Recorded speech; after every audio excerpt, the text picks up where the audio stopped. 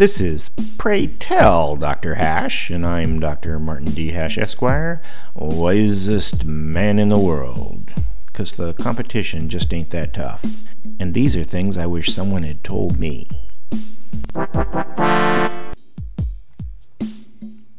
Today's topic, Paramount Rule of Economics. Though there is one law of economics above all others, few people seem to know it, and fewer still even mention it in public.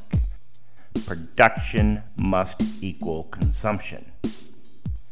Any economy that violates this rule can continue a while longer by borrowing from other nations or plundering the accumulated wealth of others, but eventually even that runs out. Throughout history, you ate the turnips you laboriously grew yourself, or you starved to death. Even with trade, a farmer's options were limited by how many turnips the family could grow. The dividing line into modern times is the Adam Smith concept of increased productivity through specialization, which increased productivity tenfold, 100-fold, so much that people now take it for granted and have forgot the productivity rule.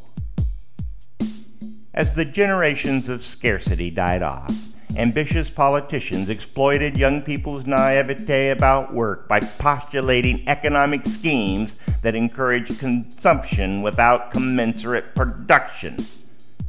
They promise that people no longer have to work and promote the idea that everyone should only have to do what makes them happiest, coddled by a benevolent society.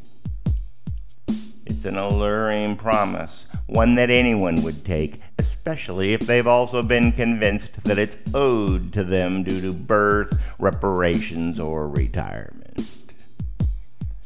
This is natural, and society must consciously push back, but it's difficult when impressionable children are raised to aspire to only doing things that are meaningful rather than productive.